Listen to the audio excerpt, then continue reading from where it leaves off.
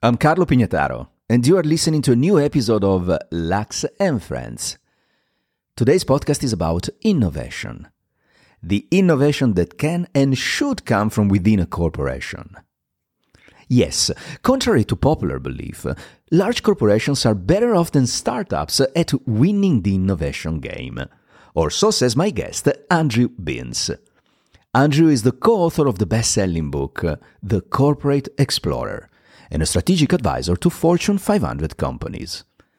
Listening to this interview, you will learn there is a breed of managers, there are corporate explorers, who have the vision and the courage to challenge the status quo and bring the disruptive change large corporations need to keep striving and sometimes surviving. They are as innovative and effective as the startup entrepreneurs the press loves to portray as the queens and kings of innovation. And they are also different. Corporate explorers must disrupt business models while harmonizing ideas and resources. They must pursue new opportunities while making sure the existing business and the people running it don't feel threatened. It's not an easy job, but someone must do it. And that person may be you.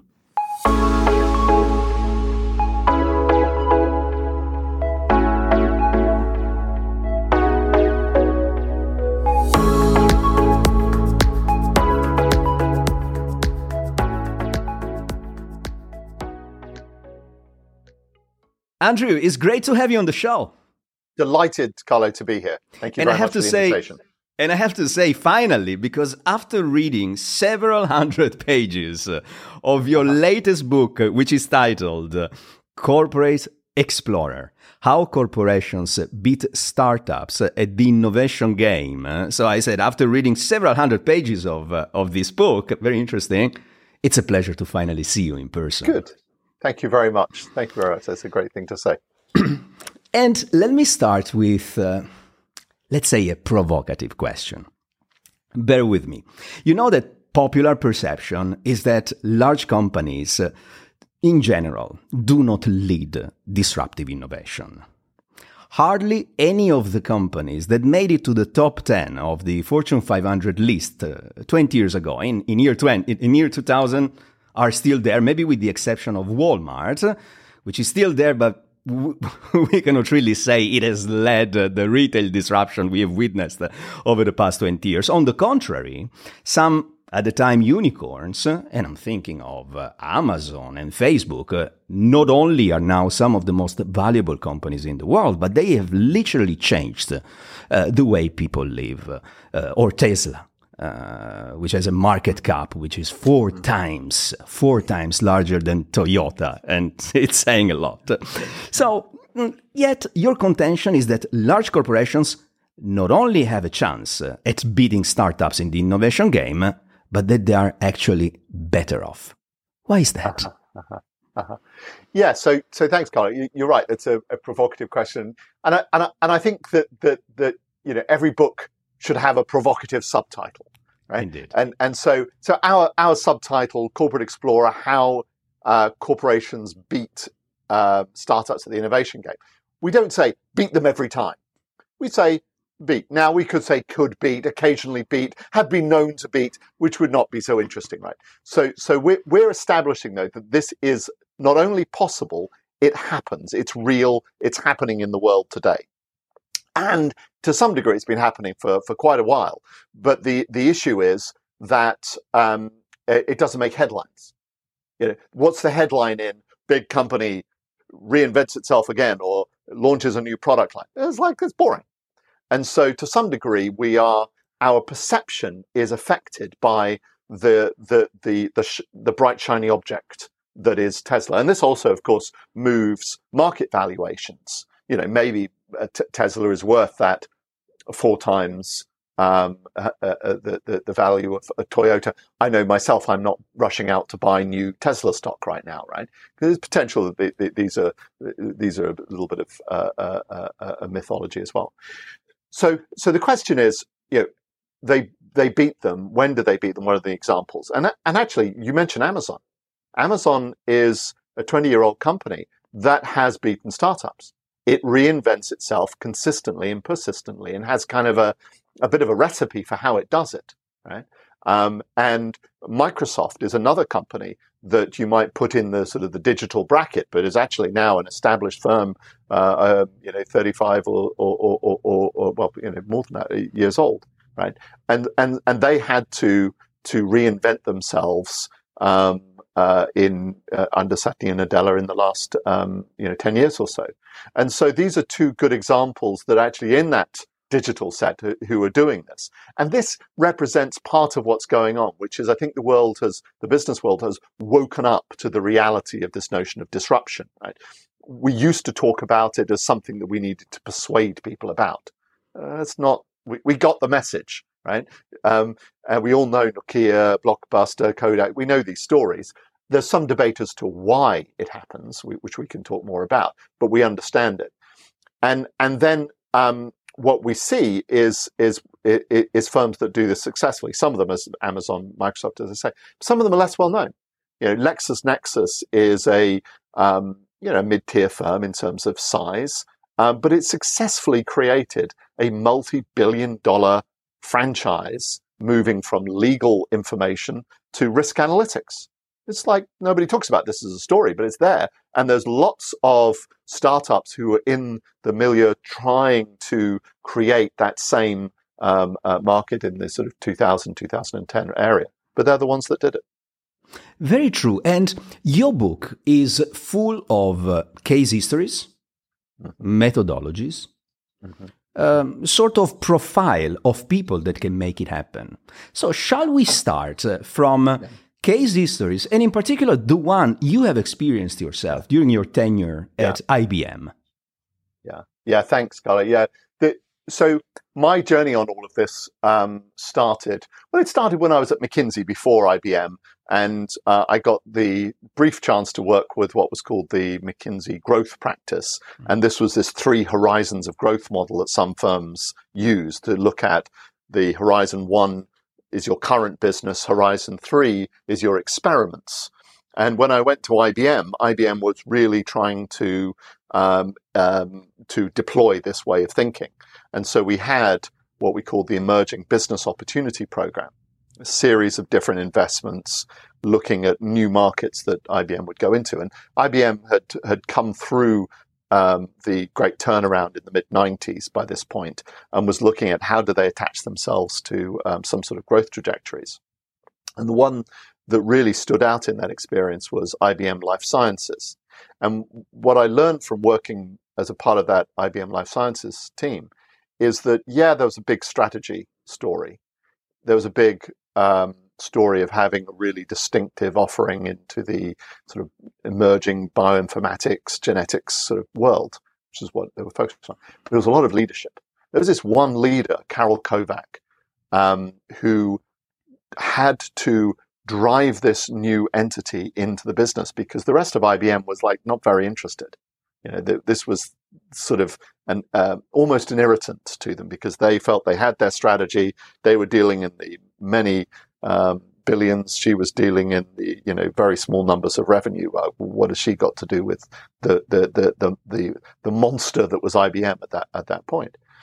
And her leadership was all about scaling that business to the size of the opportunity, not to the size that would make her respectable as a manager or slightly successful and get her a decent, performance rating. But actually, how do I take this business to $1 billion in 3 years? Wow. Right.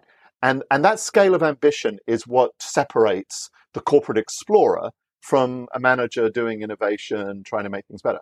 And so the book is a lot, as you say, about stories. It's about those people who have that scale of ambition, much as an entrepreneur might, but doing this inside a corporation. That's interesting, Andrew, because if I understand you well, corporate explorers are different from the everyday manager, with all due respect. Yeah. But what I learned in your book is that they're also different from the portrait, so to speak, of the disruptor, the way we know it, the entrepreneur who comes up with an idea that changes everything. Jeff Bezos, Mark Zuckerberg. Right. The corporate explorer is a different breed. Can you help us understand who they are and how they think?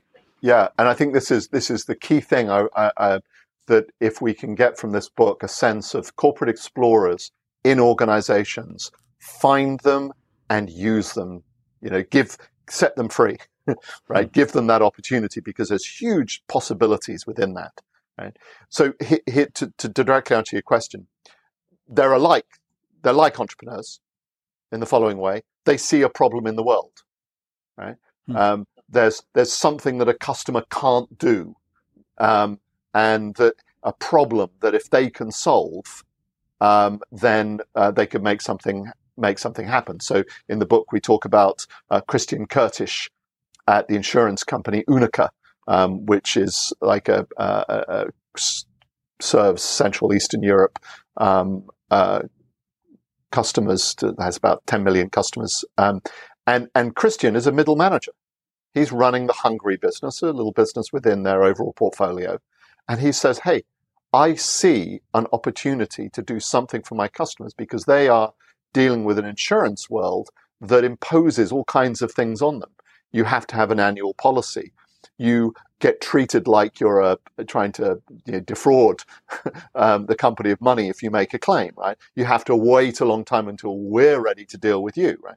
All of these kinds of basic principles of the insurance industry. He's like, no, we can do this differently. What if Spotify did this? They would make it, flexible subscription. They would assume that you were telling the truth. They would use AI to detect fraud, not armies of loss adjusters, right? So there's there was this shift in his thinking, just the same as a Bezos or others, where he's different. And here's really, really important point. Whereas the venture-backed entrepreneur builds a community of venture capitalists to give them backing, maybe an ecosystem of partners external to the firm. And they've got to project the vision, the future, the possibilities of their venture and get excitement in order to generate the kinds of valuations you mentioned. The corporate explorer needs a social network inside the firm. They need to build their support with their investor base, which is, yes, senior managers, but is also peers, people who are going to give them access to assets in the business, which is what's going to help them go faster than a startup. Manufacturing, sales, brand, whatever it is they need, they're going to need to access this. And yes, you can get a corporate policy, give them the rights to use these things, but it's a human relationship that makes things work.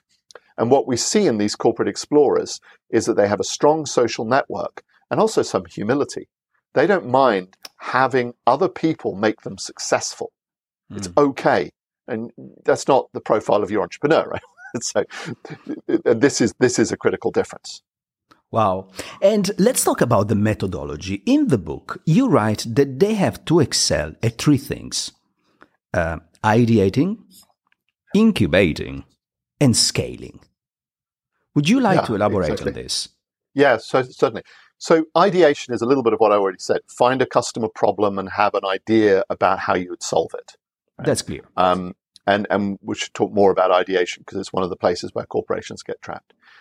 The second one is incubation, which is using evidence to test that idea. Small experiments, de-risking your investment, learning whether what you think a customer needs is what they actually need, and then investing as you learn. One of the big things corporations do is they invest ahead of learning, right? And so well, if we're serious about moving into this market, we should spend a lot of money on it. Enough with the learning stuff. Let's get on and spend. This is a trap. You've got to move in small increments, rapidly, but small, in order to get to knowing that the business you're then going to invest in works. And then you've got to scale. And scaling is about turning that business that you've carefully learned about into a revenue generating entity. And that involves having a real clear path of what it will take to get to scale. Firstly, have you got an ambition equal to the size of the opportunity? Again, back to my IBM example. It's no use thinking, oh, we'll just add a few thousand to the revenue line. You've got to have a substantial level of ambition, just the same as Bezos did. Bezos didn't scale Amazon for books. He scaled Amazon for distribution of consumer goods, right? Indeed. So, and that's the same mentality that you need from your corporate explorers when it comes to scaling. And then you've got to think about, hey, I'm going to make some acquisitions. I might have some partnerships. I'm going to use what I've already got. And I'm going to build some stuff. And I'm going to sequence a set of moves in order to create the level of scale that is possible in your business. So these are three quite distinct disciplines. And what tends to happen is that there's too much focus on ideation. When you get into incubation, corporations struggle to have patience with that.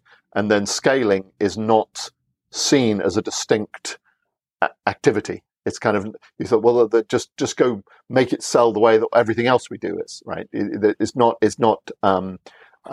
plan, there's not a strategy for how to do it ordinarily.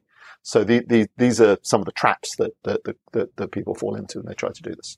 And what is the role of a CEO to make it happen? Mm-hmm. Mm-hmm. So it's certainly to set this ambition, right? So in the book, we talk about a few CEOs who I think really represent that. We talk about Jensen Huang at NVIDIA, right? This extraordinary story of taking graphic processing, to now AI for autonomous vehicles and all the rest of it, and an 8,000% increase in the stock price. Absolutely outstanding. And he did this with a clear ambition. He set himself the ambition. We want to find problems that nobody else has solved and that we can have fun solving, right? So he's kind of like engaged his team in this quest, and he defined 4 or 5 different end markets that he wanted to move into and said, this is what we're going to go to. Now tell me how it's going to happen. And he engaged the organization, and over 10 or 12 years, he moved in. I had the benefit of speaking to him a couple of times during that story.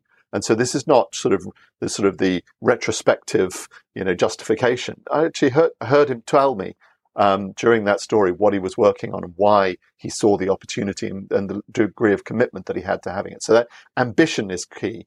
And then when you've got a corporate explorer, you've got to be ready to do a couple of things. Firstly, you've got to be ready to learn through evidence, right? Not get impatient. And then you've got to be able to give them enough separation. They've got to have autonomy from the core business. Because if you allow the core business to control these new experiments, these new businesses, they will always kill them. Not out of, bad intention, but just out of the logic of grinding out profits every day. So you've got to separate it out. And the CEO can do this themselves enough to give it the right sort of level of the great chance to get started. And speaking of the organizational side, based on your experience, would you recommend a corporation to create a spin-off of the company, mm-hmm. or mm-hmm. a different organizational chart? Yes.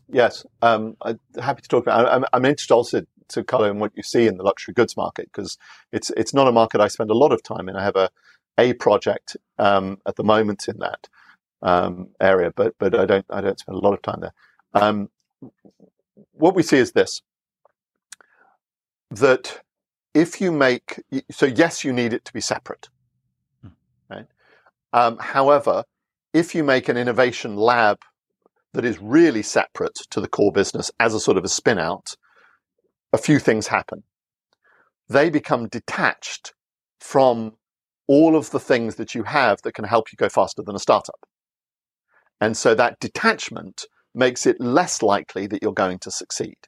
And so, yes, you need it to be separate, but you also need some points of integration. Targeted, very careful places. For example, you have people from the management team of the core business sitting on a governance board for your innovation business. You have maybe where there are assets that are going to get leveraged, so maybe they're technology assets or maybe manufacturing assets. You have some kind of management mechanism for aligning people to how that happens. So keep things separate, but not so separate that you can't leverage the core when you need to. And that it's not so separate that the core isn't learning. Most of the time, these new businesses are about teaching the core business something. Right now, a lot of that has to do with digital business models, frictionless commerce, different ways of engaging customers and generating customer experience.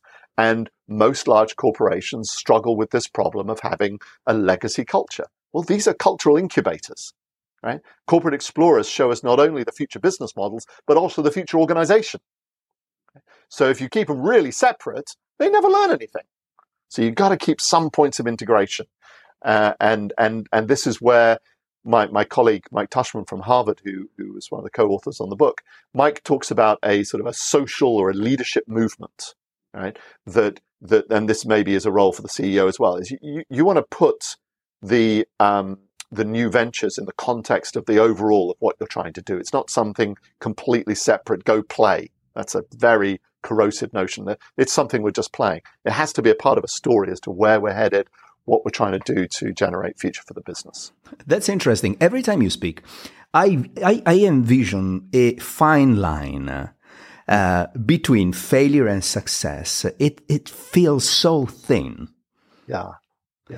And since you mentioned culture and luxury, and I have to say, based on my experience in the luxury goods industry, which now is over 20 years, that culture plays a big part in the success of a brand or a firm, because it's all about the heritage and the values and the way they communicate a culture that people can embrace.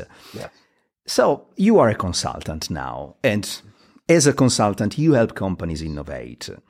When you walk into a new company, what are the elements of culture that makes you say from the first minute, this company will succeed at innovating and this company has no chance?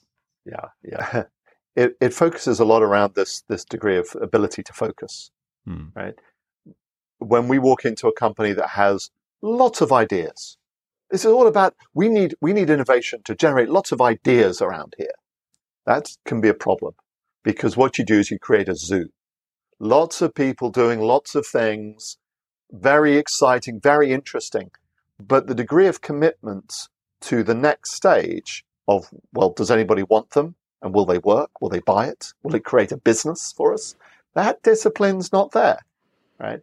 And so we almost always see that this high focus on innovation, ideas, idea generation doesn't translate into discipline, going incubation and scale. So that's the most common. And then kind of coupled with that is this sort of decisiveness.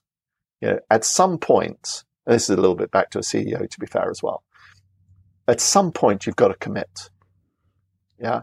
And you need both the formal mechanisms for making decisions, but you also need the human, the courage to commit. And this comes down to a group of leaders who are ready to cross the threshold from I'm interested to I'm in the game, right? We're going to put money behind something.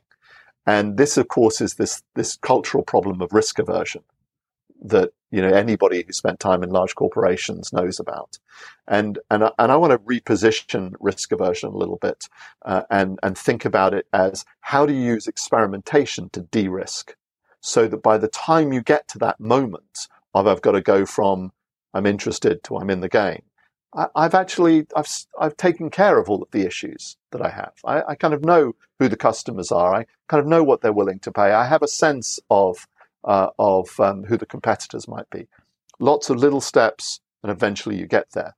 And if there's impatience for action now, and a lack of willingness to really go through this learning, then that's a very hard path for success. So we focus on that when we first go into firms.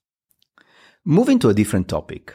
Yeah. We are experiencing today what the press calls the Great Resignation. Yeah. Many people are assessing their life in different parts of the world, not just the US, and they don't want to go back to work. I mean, not in the office, which is the office being the epitome of large corporations. Yes. So, don't you think this works against the idea that large corporations can lead the innovation game? Yes. So I think that it's related for sure, because what you're dealing with here is the degree to which corporations can adapt, can be flexible, right? Can deal with different ways of working, and also, to be honest, Carlo, be focused on outcomes, not inputs, right? Large corporations get awfully obsessed with the presence test. Can I see them at the office? Can I see them busy? Even in the 21st century, yeah. Right? And I think that maybe what we have is this threshold moment when we're like, well, that makes no sense, because you know what? I need to judge Carlo on the results he generates, not on how often I see his smiling face, right? Because that's why we are in business. So I think that's a helpful shift if companies can see it. The other place I think it connects is this notion that corporate explorers are rebels. They fight against the way things are done today. They kind of poke a finger at the system and say, hey, we're not paying attention to these needs. Like my example of Christian Curtis at Unica Insurance, right? He creates this share risk business that's now scaling across Europe. And he's saying, let me tell you the story.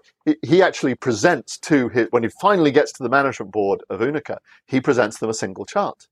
And it's this tower block of people in an insurance company, and he has all the stats as to number of people employed and how much cost per customer there is. And he says, here's my business, I'm going to have 2 people. And here's the economic. Look at the contrast in the economics. He's poking at the current system. Right? So these kind of free radicals, these rebels, are really important because they help us move. And so I think that, yes, as we are seeing this great resignation thing take place, people are saying, I don't want to be a part of these monoliths. I want to be free. We've got to we're going to find these people who actually are our future, who can show us something about the future. And one interesting statistic, Carlo, is that in the US at least, the number of new business starts has quadrupled at the same time as the Great Resignation. So what we're seeing is a lot of these people are leaving to go start up a business. Let's help them do it inside. It's a win-win if we can figure out how to do it. That's the point. And since your daily work and your research propel you, so to speak, in the future, let me ask you one question, Andrew. Yeah. Which industries are going to be disrupted in the next 5 years? And if you want to name names, which companies are not going to be in the Fortune 500 in 5 years down the line? Yeah. I'm not sure I'm going to name names, but because they may turn out to later be clients. Yes. But the automotive, they need to be really scared, because we know that they're moving from owner-operated, gasoline-powered vehicles to autonomous, ride-share, electric. Okay, we've known that for quite a long time, right? But then you look at the sheer number of startups across China and even across California that are working on these models. Some of them, incidentally, have backing from people like Amazon and whatever. They've got in early to a company like Zoox. My friend Aisha Evans leads Zoox, and this is creating these autonomous buses, basically, that can move people. They're extraordinary vehicles. So there's something really shifting for them, and the whole supply chain in automotive is linked to making engines. It's like, this is what they do. These are engineering companies, and they think of themselves as engineering companies. And what they've got to think of themselves is as customer experiences. They're generating a customer experience. And one of the things that we know, if you think about what happened with the phones, is that the reason why Apple is so valuable is because it's a point of integration of a customer experience. It's the moment at which everything comes together, and I, as a consumer, use something. That's a car in the future. Hey, and all GM, Ford, Toyota, the rest of them get to do, and maybe even Tesla get to do, is make the dumb boxes into which the experiences go. And that's a worry. The other thing I would say is it's healthcare. is I believe healthcare is ripe for an enormous disruption. Right? It's such an inefficient industry. It's so vital. There's so much politics around it. But we can do this so much better. And I genuinely think that will get turned on its head as predictive medicine devices comes into play. I think the possibilities for linking that to new business models will be just too compelling to avoid.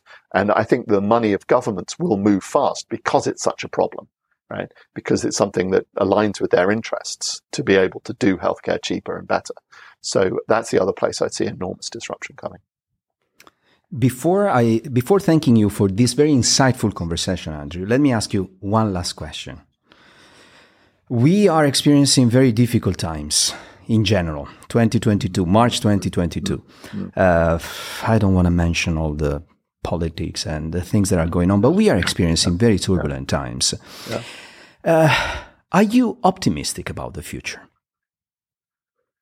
I am optimistic because I have a belief in the creativity, the diversity, the ingenuity of humankind. I believe that every little piece of progress that we have is actually, as Martin Luther King said, the arc of history bends towards freedom. I do believe this, yes, we are in a really tough time right now, but I think we will see it through, barring the most severe consequence of Mr. Putin's actions. So I am, but it's got to be around human beings as individual actors. We cannot wait for somebody else to do this. It's one of the messages of Corporate Explorer, right? Is that this is not about, these aren't stories of people who are given the responsibility. Hey, Carlo, you are now responsible for creating a new business. Good luck. No, these are people who fight, right? Who put the story in front of somebody who's going to invest in them. Right? And that's what we've all got to do with respect to climate change. Ukraine, I think, is more difficult. Whatever it might be, human rights, transgender rights, whatever it might be, we've got to actually put ourselves out there and talk about this and commit to that positive future. So, indeed. I agree with you. And as we mentioned during our conversation before starting the interview, it's high time for you to come and visit Dubai again. I don't know if you know it, but we have a ministry of possibility here and a ministry of artificial intelligence. So excellent. It's your playground. And they play cricket. Andrew Binns, it was a pleasure to have you on Lux and Friends. Splendid. Thank you very much, Carlo, for the invitation. I enjoyed it.